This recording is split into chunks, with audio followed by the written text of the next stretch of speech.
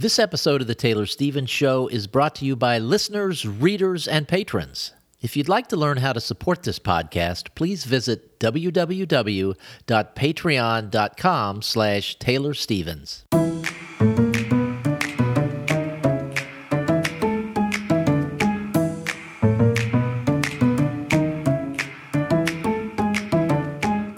This is Taylor Stevens, the New York Times best-selling and award-winning author of kick-ass international thrillers, and this is The Taylor Stevens Show with my good friend Steve Campbell, where we are kicking writing in the butt one word at a time.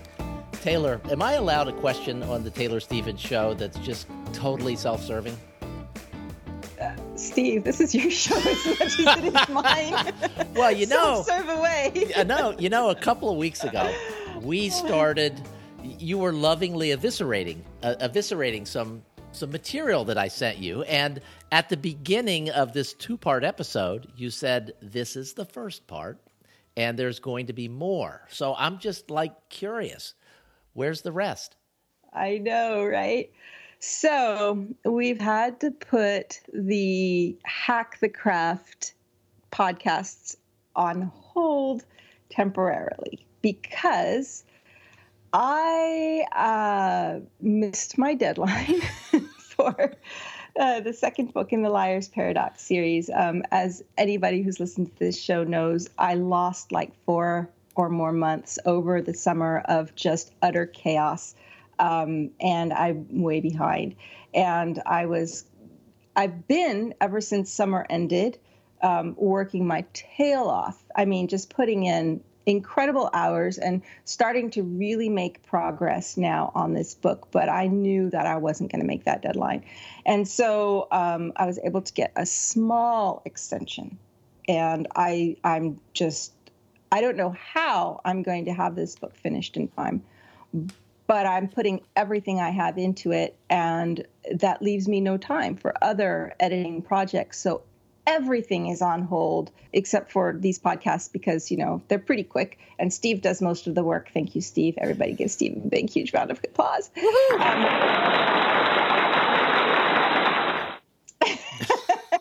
That's awesome.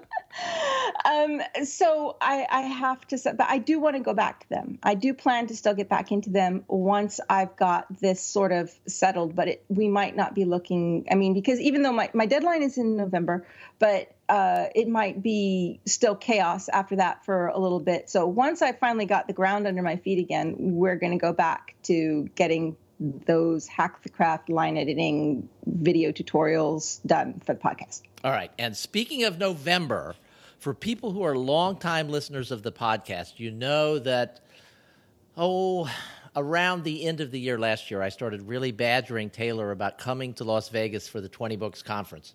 And at that time, she said, no, I'm not coming. And you've just heard her talk about her deadline, so no, she's not coming. But that does not stop at least two of us from holding the first Las Vegas Taylor Stevens fan club meeting on November 8th. Minus Taylor Stevens. Minus Taylor Stevens. Taylor will not be there, so Taylor is not one of the fans who is going to be there. So Joan, who is a longtime listener of the show and just a real blessing to both of us, because whenever I forget to post the show or something goes wrong, she is the first person to let me know. So Joan and I are going to get together somewhere in Las Vegas on November 8th. And if you want to join us, let me know, let Taylor know, and we'll organize this maybe rapidly growing Taylor Stevens fan club in Las Vegas. That'd be so cool. I'm so glad you guys are doing that. And I just want to be able to maybe record something while we're there and just talk about waiting for Taylor to show up, and maybe she's going to surprise us and things like that. No. Because I think that'd be fun. No. We could go actually wait at the airport. We could hold the meeting at the airport waiting for Taylor. No. No? All right. So we'll do something else. But if you're going to be in Las Vegas on November 8th, let us know. And we will get you hooked in for the meeting, for the fan club meeting. And we'll have minutes and everything. We'll probably post the minutes on the website. And this is going to be big. Taylor. I'm sitting here with my hand, my face in my hands, just shaking my head. And I can't even imagine what Joan's going to say about you not being there. She's much more forgiving than I am. So she'll probably be really nice about it. Been trying to get me there for the Las Vegas Book Festival for years now, and it's just never worked. And I keep thinking maybe next year. And a lot goes into that because I got to, make sure I can get myself an invitation, and then, there's the cost and everything associated with it, and I'm nowhere near able to do that right now. So. La-di-da-di-da. So anyway, Joan and I will be there having this fan club meeting, and then when it's over, I'll start trying to badger you into coming next year if there's going to be another 20 books conference. This is our ritual. And we'll tie it in. It'll be 20 books and the Taylor Stevens fan club meeting in Las Vegas. Yes. The local chapter, not the national chapter. No. Speaking of the Taylor Stevens fan club, cue the promotional music. You have a book coming out. I know this will be a shock to some of our listeners. Yes. So we're going to talk about Liar's Paradox today. That's fun. I have some questions. Ooh, I love questions. Now, I have read the book, and you have mentioned multiple times that it's different than anything else that's out there. Let's go back in time to when you first conceived the idea for the book. Why this particular idea? Okay. When I first conceived the idea for this book, I was scrambling because I had just learned that my publisher did not want to continue the Monroe series, but they wanted to keep working with me. And they were like, give us a couple ideas. And I was just like pitching, just like, okay, what about this? What about that? What about this? And they settled on something that was not Liar's Paradox. And a year of drama later, I decided to end up writing it anyway and, found a new publisher. But it came down to a decision of what do I do next? Like, Monroe is such a hard character to follow up. And I didn't want to write her again, like to pretend that I was writing her in another book. Dress it up and give it a different name and maybe a different gender, but now I'm still just writing Monroe. At the same time, I didn't want to write a there's so many CIA, FBI, detectives, special forces, whatever characters that are out there. And most of those books are written by people who have some experience in that realm. And it's not that I couldn't fake it or couldn't do the research to get it done. It's just that there's so much already out there. I would be have one more character to join the fray, so to speak.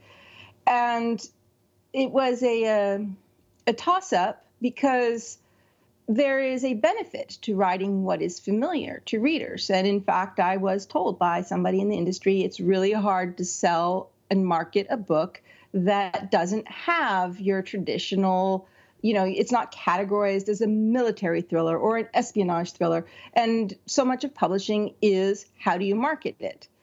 That's the distribution channel discussion. So I had to make that decision. Do I try and branch off and do what everybody else is doing, or do I take the risk and continue to do what nobody else is doing? And I decided to go the hard way and do what nobody else was doing because that's what I'm known for. So then it was a situation of, well, what, who, where, how, why? And a long time ago, I don't know, I was maybe only writing the third Monroe story at the time. I'd had this idea of a pair, a male-female pair that was upside down in the expectations, where the male was more the brains and the female was the brawn.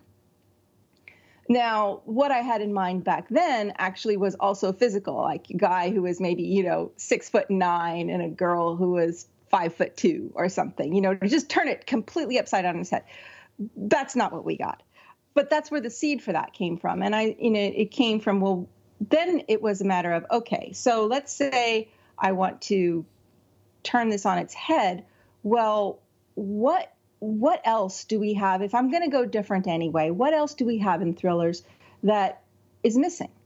And I got to thinking about how in mainstream fiction, like literary fiction or upscale women's fiction, we get a lot of exploration of family dysfunction. You know, the person who's been away for 20 years decide if somebody dies and they go home and they've got all these deep family buried secrets, and slowly it starts to unfold, and you get to explore all this crap that was on in the past. You see that a lot, just the dysfunction, the conflict in families, whatever. But in thrillers, you don't really get that. You get, if you're going to see family in thrillers, it's usually a sense of the wife who's there to support the husband and kind of humanize him, or a child gets kidnapped to create that ticking time bomb, or there's a recent divorce in the main character's background, and he's struggling to have time with his daughter, and that's creating conflict in his life with his work. Those are the types of things we see, but we don't actually see the exploration of family dysfunction. So I thought, well, what would happen if you took that extreme family dysfunction? I mean, extreme, where you're dealing with really ugly, narcissistic behavior, parents who don't seem to be capable of truly accepting their kids, just all of the ugliness, and you put it into a family of assassins where everybody is capable of killing the other person and often wants to. Those were the characters driving the story.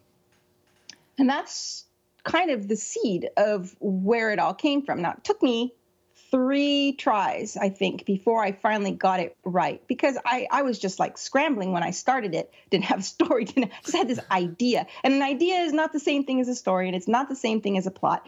And it's all like, well, why are bad things happening? What's going on? And it was quite an interesting writing process, because it took me so long to figure it out. But once I did figure it out, it really kind of fell into place. All right, I remember reading the beginning of what I think was the first version of this a couple of years ago. I remember where I was when I was reading it, because it was really impactful for me. And you just sent it, and it's like, let me know what you think of this. And I really loved the beginning. And at that time, I think that's what you had. So, I mean, you just mentioned that an idea is not the same as a plot. Is the beginning, did you have a real sense of the story when you wrote that beginning, which survived through all of these different versions of the book? And that beginning was the only thing that survived. Yeah. There was a lot of other material. I lost a lot of work by going, nope, this is not the right story for these characters. Because the earlier iterations were a little more caperish, a little more... I don't want to say slapsticky. There wasn't any slapstick, but it was a little more irreverent. It didn't have that same not darkness, but intensity to it. So no, I wrote those opening sequences without even knowing where the story was going, because I felt that was the best way to introduce the level of animosity, not even animosity, the level of conflict between these twins, and how aggressive they could be with each other. I needed to demonstrate how physical these characters were. And it wasn't like, oh, I hate that person and I never want to talk to them again. And I needed it to be visual, that you actually saw it in action. So that's why that survived, because it was still the best way to introduce the characters. But the rest of the story got trashed. Well, my recollection of where the story was going from the intro and the way it was kind of leading, you mentioned caperish. The biggest thing that I recognize in the difference between the final version or the last version that I saw, which was not the final version, and the early version that was just sort of leading towards something is the level of complexity that is sort of a hallmark of yours as a writer. That was, once you got beyond the initial scene, there wasn't, you could sort of see where it was going, and it wasn't going to be this really complex Taylor Stevens story, which is what we wound up with. Right. And so, I've talked on this show, we've discussed before how important the inciting incident is, right? And so I knew that they were going to be these young people who had been raised by a single mother who was herself an assassin and a former CIA agent. And I knew that there was going to be the issue of a missing father. But I didn't have the inciting incident. Like, why now? Why is this happening? What's the thing that's pulling it all together? And I didn't have the drama. I didn't have the plot. I was really just, I had no time to think it through. I was winging it, which is why I generally don't pants a book anymore, because I waste too much time trying to figure it out. And that's why I outline and I plot. And where it really came together for me was I understood, well, first of all, I knew that the mom was going to be calling these guys home. And was going to start off the story, the action part of it. I knew that much. But what changed everything for me was the concept of when they get there, her house blows up. And that started me asking, why? Who did it? Why? And following that trail, because that would be the inciting incident for this story in present tense, is this house blows up. Why? Okay, that's what kicks this story off. But it's the past that, because of the mother, right, of her past, that pulls this all together. So as I started asking myself those questions, why, who, what makes sense, what would cause someone to do all of this, then the plot started to come together, because I had missed my own inciting incident. So that just goes to show you can be doing this for years and still make rookie mistakes, right? We have talked in the past on this show about the idea of writing a series and your philosophy of just putting everything you have into the first book and not really leaving anything on the table for future books, because you never know what's going to happen. Correct. Is that what you did with this, or were you, as you were plotting this out, were you plotting beyond the first storyline? It's really interesting you should ask that. This is the first book I've written where I leave threads open. And the story is still complete in and of itself, but you know that at the heart and soul of things, there's still more to come. And I could safely do that this time around because I knew that there was a second book under contract. So in the case of Monroe, for example, that was the Informationist was the first book that I had ever written. I didn't even know if it would be sold, much less published, much less that there would be a second book. So I didn't know enough to think that far ahead. So when I had to write the second book, even though the characters followed, it wasn't really connected to the initial plot of the first book. The character arc continued, but each plot was completely self-contained. In this case, I knew that I'd done this already before, and I knew that I would have the option to get the story in with the second book. And if I tried to cram everything into the first story, it would be too much. The story would lose its focus. So I was able to keep it self-contained as part of a larger story. Now, the interesting thing is, as I'm writing book number 2, I know the same thing is going to happen again, where we're going to have the story itself will be complete and closed, and we're going to be closer to tying off what still hadn't been tied off in the first one, but I don't have a contract on book 3. So I'm just going to write it knowing that eventually one day I'm going to get around to writing book number 3, just like eventually I'm going to get around to writing Monroe number 6. It's just how long is it going to take me to get to it? So, but I'm doing the same thing again. And I don't foresee dragging out that thread beyond the 3rd book. Like, I think it's taking me 3 books to tell the complete story as a complete package, but each book itself is self-contained. And if you were to pick it up in the middle or pick it up at the end, you wouldn't be losing anything because the story itself is its own story.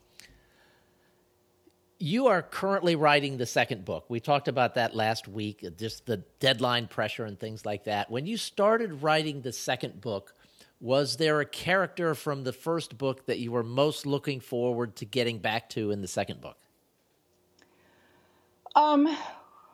Wow. Well, all of these characters are hard characters to write, just because of the complexity of their decision making. And anytime you have a character that's capable of analyzing information, which both of these characters are it's what they've been taught their entire life, is know your enemy and get ahead of your enemy.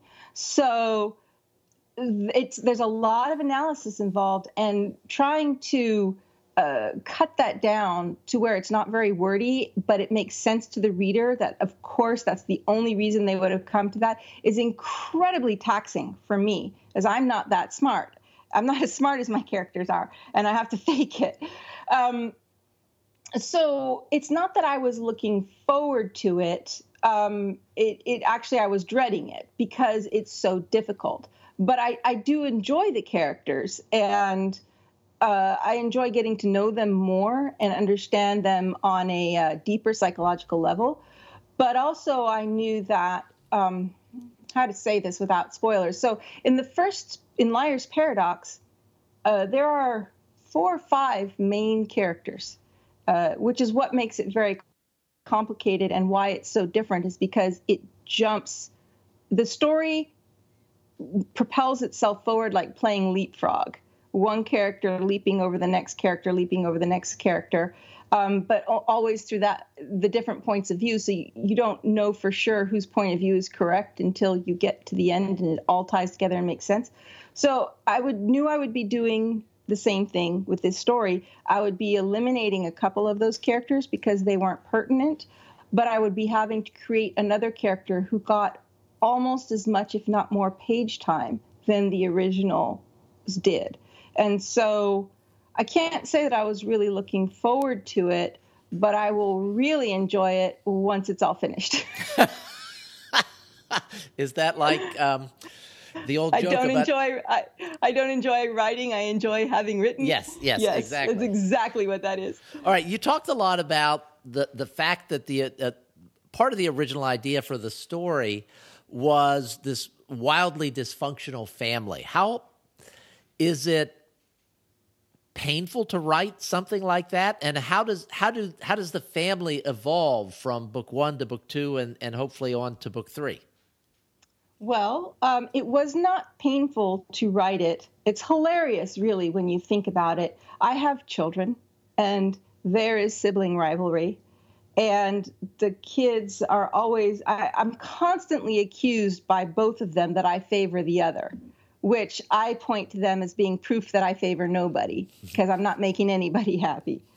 And so I thought of that to take it to its, I was like, what if my own children were capable of killing each other? Oh my gosh. How bad could this get?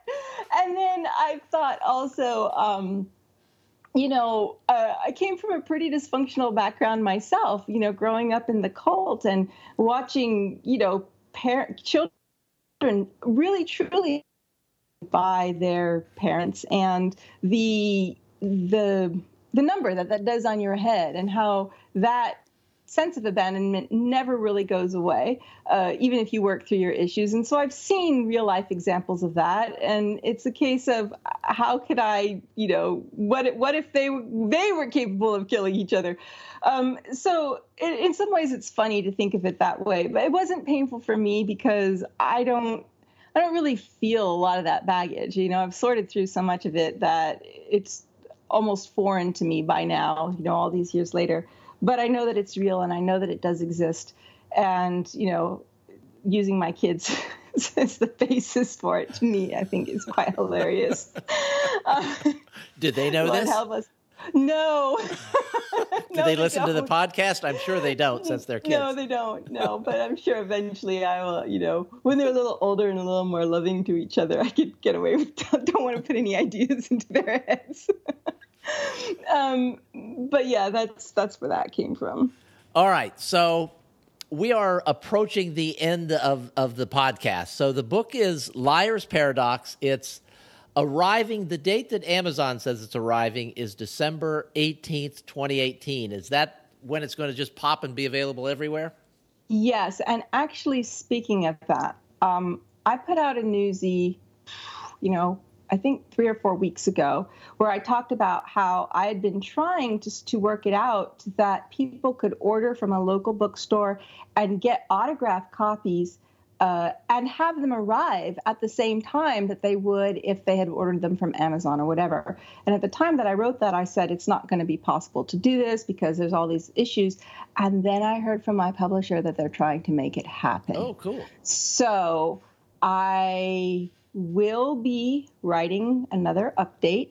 In fact, I don't know. It's possible that by the time we actually air this show, because we're not recording it on the exact day that we're going to air it, I will have already sent out an update saying how to get those autographed copies. And so it's still being coordinated, but it looks like it's going to happen. And my publisher has also spoken to me about adding some special swag possibly to go along with those pre-orders. And they're doing a big pre-order campaign where anybody who's pre-ordered can submit to a big prize that's been given away, which I'm very excited about. I've seen it. I'm very jealous that I can't enter it for myself. So this is all to encourage you guys. Get in contact. If you're not getting my newsletters, if you're not getting updates like this on Facebook or wherever, because, different people hear from me in different directions, and I don't always know who's getting what. And I'm kind of afraid sometimes of overloading people. I don't want this to be a buy my book type thing. I want to provide value. But I also don't want to cheat people out of hearing from the news that they want to hear. So if you're not getting any of this news anywhere and you're only really listening to the podcast, or the emails aren't getting to you because maybe they go to spam, or, you're sporadically on social media, contact me. I will be happy to send you the details, assuming that I have them at the time you contact me. But yes, absolutely contact me, and I will tell you all the goodness. Okay, so pre-order doesn't necessarily mean pre-order from Amazon. You can pre-order from a local bookstore. You can pre-order from Barnes & Noble or iBooks. Any wherever you can buy books, you can pre-order the book, right?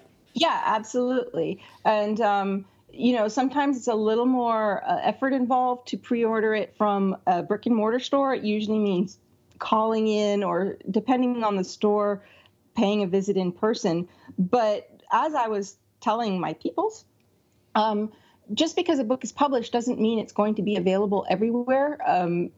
Depends on, there's just not enough shelf space for all bookstores to carry books.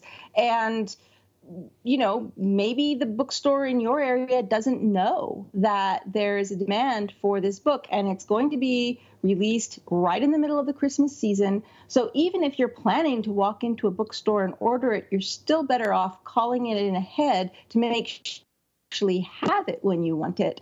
That's my recommendation for why to pre-order, even if you don't plan to participate in trying to get the special goodies or an autographed book or anything like that. Well, and it's especially important to pre-order if you're planning on buying like 10 or 20 copies and give them away as Christmas gifts. Yeah. The other thing, too, speaking of Christmas gifts and all that, is I would be happy if you contact me, send me a self-addressed stamp envelope or whatever. You can find my mailing address on my website. I mean, it's everywhere, the emails. If you want me to include a Christmas card or some kind of hello card, and you're going to plan to give the book as a gift and you want it to be more than just a book, I'll go in on that with you and help to make it fun and special. You just need to contact me and let me know, and we'll coordinate that. And yeah, I like being a part of those special little things. So And as a little teaser, Taylor and I are coming up with ideas of little giveaways that we can do from the Taylor Stevens Show podcast to encourage people to enjoy this book. And one other thing, in terms of ways of getting the book, and this is something Taylor usually says, I'll steal her thunder this time. It's not too early to contact your local library and tell them that you would like them to have this book so that you could get it. No, actually, that would be amazing. Like, if you're a listener who wants to support this show, but you're kind of like me where you just don't have a lot of time for reading, and because of that, you weren't planning to buy the book, you can still contact your library and ask them to have it. And that is a way to support me and support the show and support this book launch. And it doesn't take a lot of effort and it doesn't take any dollars. And I would appreciate it immensely. Okay, so that is it for this week's show. As you guys may know from listening week after week after week, Taylor is under some immense deadline pressure right now for book 2 in the Jack and Jill thriller series. So we are going to take next week off so that she can spend the entire week focused on her book, and then she can tell us how well it's come the following Tuesday. So you don't want to miss that, because I know she's going to say, phew, it's done. I'm so happy. Oh, Lord. Yeah, that would make me happy if I could actually report back with that. So thanks so much for listening, guys. We will be back in 2 weeks. We'll be with you soon. Thanks for sticking with us.